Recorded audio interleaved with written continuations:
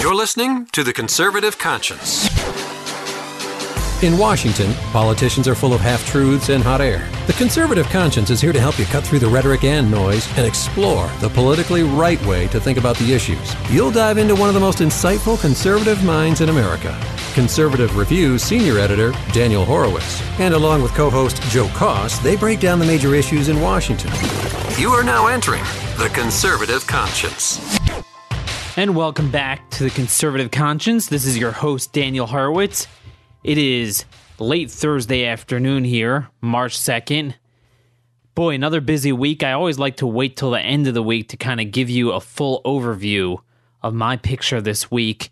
Certainly a lot has happened here, all based on Trump's big speech to Congress. And I want to piggyback off that speech, to go through some of the critical issues that are taking place now and how Trump could turn what was regarded as universally successful speech into action.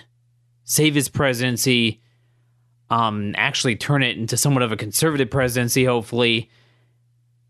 Save the Republican Party and save this country. Quite a tall order there, but there's a lot of problems. And, you know, as you see from just my vertical alone, Conservative Conscience here at the Conservative Review, we have covered so many issues. A lot of people are asking me, man, Daniel, how do you have time to even write this much? Everyone on radio is asking me this question. Look, you know, when you believe in something with all your heart and soul, it comes very easy. Although I do spend a little bit too much time than I'm willing to admit, and I do need to spend more family time. At some point, I hope to take a spring vacation. But that's what it is. The problem is we don't have Republicans that A, understand the issues, and B, believe in them and their full heart and soul. It's evident on immigration. It's most evident on healthcare, I'd like to talk about today. But anyway, you start off with Trump's speech, and I don't want to spend too much time, you know, delving into the analysis of his speech because, you know, other people have done that, and I already have my piece out that I'll link to in the show notes here. Let me just make a note of it to put it down there. How Trump took really a conventional speech, but it was a grand slam for an unconventional president because he needed just that. He needed a good conventional speech. Basically, why it scored big is very simple. The American people are starving for something new. They're starving for innovation. They're starving to end politics as usual. The stale, PC, lobbyist, bureaucratic-driven nonsense. They're starving to put America first. They're starving for patriotism. They're starving for pride. And it was never Trump's broad message that was a problem. It was he's off message. He's talking about the media all day. He's fighting with the media. He's, everyone in the administration is saying different things. Everyone in the Republican Party is saying different things. There's so much discord. And then the media is able to come in there, and then, it's a vicious cycle. Then Trump goes and focuses on the media, and it's kind of like what Trump's almost been is like a substitute teacher that is kind of crying out and complaining about the misbehavior and the kids just eat you alive, rather than coming in there with an iron fist and saying, here's our lesson. Take out your textbooks. Here's what we're doing. And that's what this speech was. It allowed him to speak with an unvarnished megaphone. That's really the bully pulpit of the presidency. And you got to, Reagan used it very effectively with speeches to Congress, speeches to the public. And Trump, certainly more than anyone in history, has commanded that bully pulpit. And you got to utilize it for the right purposes. And he sounded presidential. He spoke about substance. It was forward-looking, positive, uplifting. Now, to be clear, as I've said on Steve Deace's show, some of you have seen me on other radio shows, I'm not saying this is a fully conservative speech, and I'm certainly not ceding ground on Ivanka Care on the $1 trillion porculus, the lack of any mention of religious liberty and life. I'm going to double down on those issues. We're going to fight that tooth and nail. But at least on the issues he's good on, we need to back him, we need to give him a spine, and we need to steer him in the right direction on the other issues. And the way to do that is by repeating what Trump did. Taking populism, and what is populism is a tactic. It's not an ideology. and it leads to bad places as an ends to itself. Populism, broadly speaking, is you speak to the popular sentiment of the public, us versus them. Hey, these big guys, the big interest, the big, whatever. And, you could have progressive populism like Bernie Sanders, the rich people, or you could have conservative free market populism. Now, I've been, you guys know me well by now, I've been probably one of the most populist writers on the right out there over the years. But again, it's rooted in constitutional populism. Populism is a vehicle towards an end. Constitutionalism, free markets, traditional values. Us versus them, the big lobbyists using the boot of big government to get involved in our lives.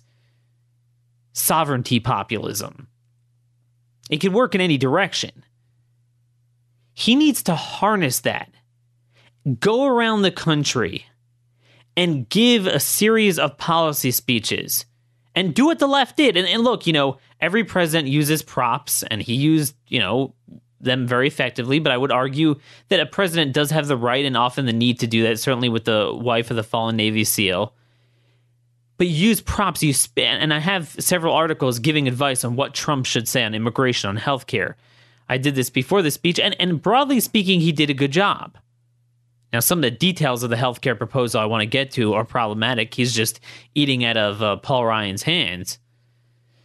But the macro messaging was good. He needs to give a series of speeches on immigration, speak to the morality of his views and the immorality of open borders, the immorality of what's going on in Europe. We spoke a little bit about this last podcast. And then you need to get everyone in your administration on the same the same wavelength. So there's no leaks. There's no, the media saying, oh, your Secretary of State is saying this. I'm seeing stories about Tillerson wanting to water down the new executive order. And as of this broadcast, it still hasn't come out yet. I don't know what the deal is. I guess he's waiting with the whole Sessions scandal now, which is a non-scandal, obviously. I don't want to get into that now. But Tillerson is trying to take Iraq off. Kelly and Mattis evidently agree. By the way, I have a lot of problems, as you know, with those three. They're not what they're sold to be. Generals are the worst, especially this generation of generals. They are not patents. They're so predisposed based on what they've been doing to walking on eggshells in the Middle East. And, we got to worry about the Arab Street and what the Iraqis think of us. No, I thought we elected Trump to, the whole sentiment behind, no, wait a minute. You didn't do us favors. We did you a favor. We'll take your oil. Again, the mentality behind that is put America first. They say, "What? All the contractors and interpreters that helped our military, we're not gonna let them in our country." First of all, it's 1% of the immigration we've had from Iraq, 135,000 or so immigrants over the last 8 years or so. You could make an exception. You could easily do that, whatever, but. Nonetheless, even beyond that, not all of them are good. We've had problems from interpreters. And look, we're not in it we don't get involved in sectarian civil wars so we could get bogged down and then bring in immigrants. That's not our job. I'm sorry. If the cause is just, then go in there. If it's not just, then don't get involved. But we're not in there to take in immigrants from sectarian civil wars and incur needless risk. It's not our job. But again, it's understandable. That's the mindset. If you're the top general in Iraq, Townsend, Mattis, Kelly, and then obviously Tillerson, he's not a general, but just total puke. I mean, I'm just not a fan. You guys know my last podcast on him. Status quo, establishment, foreign policy thinking. But anyway, I don't want to digress too much into that and get off point here, off message. Like, I don't want Trump to get off message. You got to get everyone on the same page. People are starving for something definitive, and that's what he did in the speech. It was one voice with a massive megaphone, and it was very, definitive. He needs to make everyone on the same page. Then he needs to, once you get your administration order, fire all the clowns. Everyone's, on the same page. Then come to Congress with a 10-point plan on regs, taxes, healthcare, and immigration, most importantly, and say, this is how it is. A lot of people are saying, well, it's hard to herd cats. Yeah, because no one's making a definitive play. So then everyone's going to make weak-kneed unilateral decisions. Collins and Murkowski will do their thing. Corker will do his thing. Ryan will do his thing. The president controls the agenda for the party, especially when it controls both the White House and the Congress. And you say, this is what it is. Then you go and give a series of policy speeches with a lot of props. Like I said, first starting with immigration. And you speak to the populism of the people, but again, gear it towards conservatism. That's our hope, at least. And then you stop some of the media problems. So, for example, as we speak now, the big story that washed away his successful speech is the Sessions thing. I don't need to tell you that it's a non-entity, it's a non-issue. Sessions said, in the capacity of a Trump surrogate, I never met with Russians. And like, oh, well, you met with them, you spoke to the ambassador at some sort of meeting. It wasn't a planned meeting. Like, anyone who gives a speech, you speak to the guy. Yeah, as a senator on the Armed Services Committee, he did. He speaks to people all the time. Democrats spoke to them too on the committee. That's their job. But here's the deal. In politics, you either drive the narrative or you get driven by the narrative. You become a victim of the narrative. If you are not making a definitive play, immigration policies and speeches, healthcare policies and speeches with specifics, now the media is going to criticize you, but it's going to be on your favorable territory. You're going to make them talk about your issues. Imagine if Trump would hold rallies with Barnell Stutzman and victims of religious liberty, of the Rainbow Jihad, I mean. Imagine that. They would have to cover that. They'll cover it negatively, but it will be about the issues we believe are winning. But when you're there where you're kind of like caught in a half-baked, weak position where you're kind of indicating you're going to do some conservative things and you elicit the blowback, but you don't actually do them and you don't speak to the morality of them, you don't use the bully pulpit like he did that night, they're going to start finding scandals. And most of them are going to be non-scandals. I'm not saying I'm going to defend everything Trump does. You know that. But that's what they're doing now. If he were following up, and I know he did give some sort of lower key policy speech on board a ship today about the Navy, but he's got to tackle, it's got to be immigration and healthcare. And I really think there's the most imminent need for healthcare. And that's what I want to talk about for most of the remainder of the podcast. Trump's macro messaging was good. He actually said what I asked him to do, pin the tail of blame on the donkey. You guys broke the system. You skyrocketed costs. You made it that 70% of counties have no more than one or two insurers. Doing nothing is not an option. You guys broke this. And he actually said the way to cover more people is by lowering prices. And that's what I intend to do. That was a beautiful line. I'm glad it was in there. Again, Stephen Miller, when Trump needs to only speak from a teleprompter and have Stephen Miller write the speech. And then, again, the paternalistic big government, some of the fiscal policies notwithstanding, it is what it is. And we're going to fight that. I'm not saying it is what it is and I'm going to let it go. I mean, I'm just saying we're not going to change that directly. But it doesn't negate that when he speaks to policy, it's usually pretty good. That was a great line. The problem is where the specifics and some specifics. You talk about FDA reform, cross state lines, obviously, equal tax treatment. It's all going to be in my report coming out, God willing, next week. By the way, I've been spending a lot of time on it. 20 ideas for free market healthcare, free markets for free people. It's going to be very easy to read, connecting the dots in plain English. Why we are where we are in healthcare and why we need and what we need to do. And that's what Trump needs to be doing.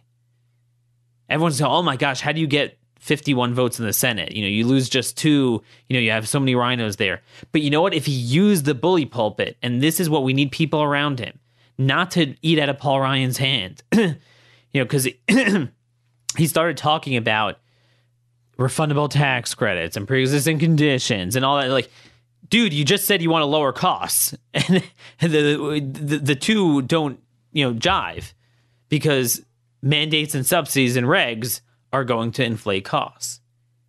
But he needs to go around and speak to the morality of free markets. You know, Bernie Sanders is famous for declaring healthcare as a right. And he's actually right if you tweak his statement a little bit to read as follows. We have a natural right to free market healthcare.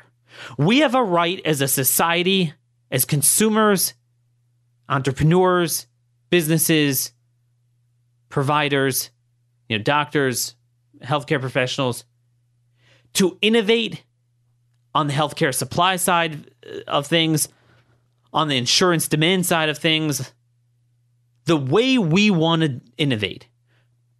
We have the right to finally create a free market healthcare system that we have not had for 70 years, with an open marketplace to innovate in the medical field the same way Uber, Apple, Amazon, Netflix, Walmart, FedEx, UPS, Southwest Airlines, all of them have done in their respective fields and industries. They have the right to do it unencumbered by intervention and disruption from government working in tandem with lobbyists to secure and perpetuate the failed status quo. And this speaks to both Obamacare and really what was broken before Obamacare, and it was just exacerbated by the Leviathan itself. We have a right to free markets. That we do have the right to. You don't have a right to guaranteed income and guaranteed free stuff by government. But we have the right to pursue happiness and private property rights and contracts without the federal and state governments screwing us over. And that's what it is. Sorry here, just overcoming a cold here. Caught from my wife and kids, finally. But anyway, we have that right. We always speak about when you create BS rights, you infringe upon the real unalienable rights, and that is a right. We do have a right to that, and we don't have it. Why is healthcare such a... And Trump would be the perfect ambassador for this because he's perceived as this great innovator, great entrepreneur, successful businessman that will harness the, common sense market forces and not do stupid things. I'm not saying he did this in his career, but I'm saying that's certainly the way he's perceived. And he needs to speak to this. He needs to use the bully pulpit. And again, this goes beyond right versus left. I would argue it's conservative, it's free market, but you don't even have to use those terms. You speak to common sense.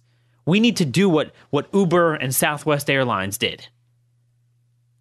At every turn, behind every nook and cranny of healthcare and health insurance, why there is no element of innovation, of modernization, of cost cutting, of efficiency. It is all due to government interventions, subsidies, mandates, and regulations and taxes. You cannot regulate, tax, mandate, and subsidize your way into prosperity. It's just not going to happen. It never will happen.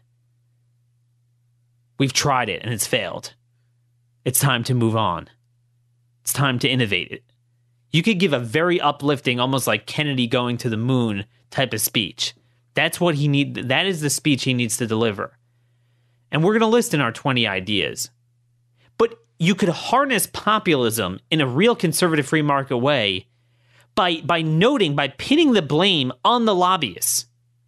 See, the lobbyists will always protect the status quo. And everyone is operating under the assumption that we're going to have the existing regulatory climate of healthcare and health insurance. And therefore, everyone's, your options are very limited because prices are high and you take away the subsidies, so then people are going to feel the pain. Well, what do you do? But if Trump would call in all of the healthcare executives, and I know he just met with them, and I'm sure he didn't say this, but he needs to do it again and needs to say this. And Trump has been, his thing of calling in CEOs and browbeating them not outsourcing and threatening them. That's not a good way of using your bully pulpit. But here's a good way of actually doing that. One of the big things is we need certainty in the market, and everyone's operating under different assumptions. He needs to call them in and say, "Here's the deal, folks. The era of venture socialism in healthcare is over. In other words, the era of using of lobbyists and private enterprise and medical associations using the boot of government to box out competition, to box out choice, and to harness the regulatory climate to their benefit while ensuring a steady stream of government subsidies both to the consumer and to the provider, that era is over. No more regs, no more subsidies. So you guys are going to have to go out and innovate and compete with each other directly for the consumer. Oh, and by the way, no more antitrust exemption. That's one of my 20 ideas. McCrory-Ferguson gets repealed, and therefore you guys will have to deal with new innovators. You know, one of the interesting things is if you look at just in general, most of the innovation, it hasn't come from a competitor. You know, you have Coke and Pepsi. It hasn't come from one or the other. It's come from a new kid on the block. You know, what Walmart did to the traditional department stores. What Southwest Airlines did to United and others. What Amazon did to, some of the existing ones. What Uber did to the cabs coming along. What do you call it? Apple did to other tech companies. That needs to happen. We have the right to do that. You know, as I was researching just more free market journals and some of my observations and putting pen to paper, this is going to take the form of, just an article where I just outline it with, about 1,200 words, and then maybe it's going to link to a 12-page PDF. Again, it's not written very cumbersome because, I'm not like that. The same way same thing I do with the legal profession, I'm going to do with the medical profession, the medical industry. Apply the common sense that, I've been known to employ just to speak to the common sense of these ideas, these issues.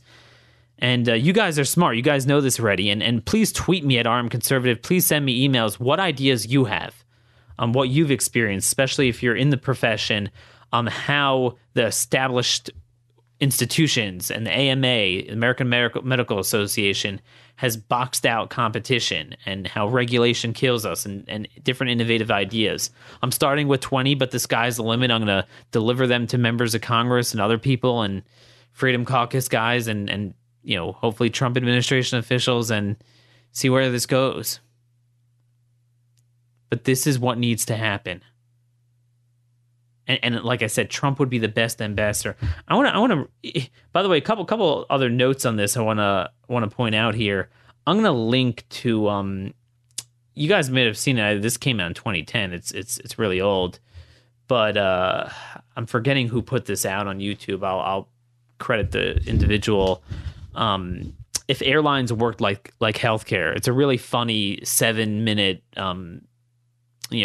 Actors play out a scene of someone calling up an airline and they check your insurance, your airfare insurance. And it's really funny. And it just demonstrates what a stupid dumpster fire this industry has become, all thanks to venture socialism.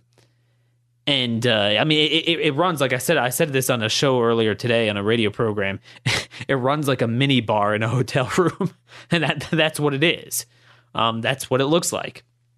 But anyway, Trump could harness this degree of populism. And one of the things he needs to do is rail against the AMA. I have no easy way of saying this. The AMA are a bunch of bastards. They are to the medical profession what the American Bar Association is to the legal profession. They have destroyed it. They have used their clout to basically get propped up by the government to codify and enshrine the status quo of into law. The same way you have incumbency in politics, you could have it in other industries. And that's fine if you want to do what you can legally and with the marketplace to box out competition. Do it by providing better quality products and services at lower costs. But to use the boot of government to do that is what we call venture socialism here. Jim DeMint originally coined that term, I believe. And the AMA, so, you have this, I'm going to have this in my report, but the scope of practice limitations on nurse practitioners, all the restrictions on specialty hospitals starting out. It's almost impossible to start your own hospital now. It's all the power of incumbency. Preventing for-profit corporations from owning healthcare and, employing physicians and providing healthcare, which is really the only way to get innovation. You got to move it away from the nonprofit. You imagine Professor John Cochran, a guy I want to have on this podcast. I reached out to him, by the way, University of Chicago Department of Economics.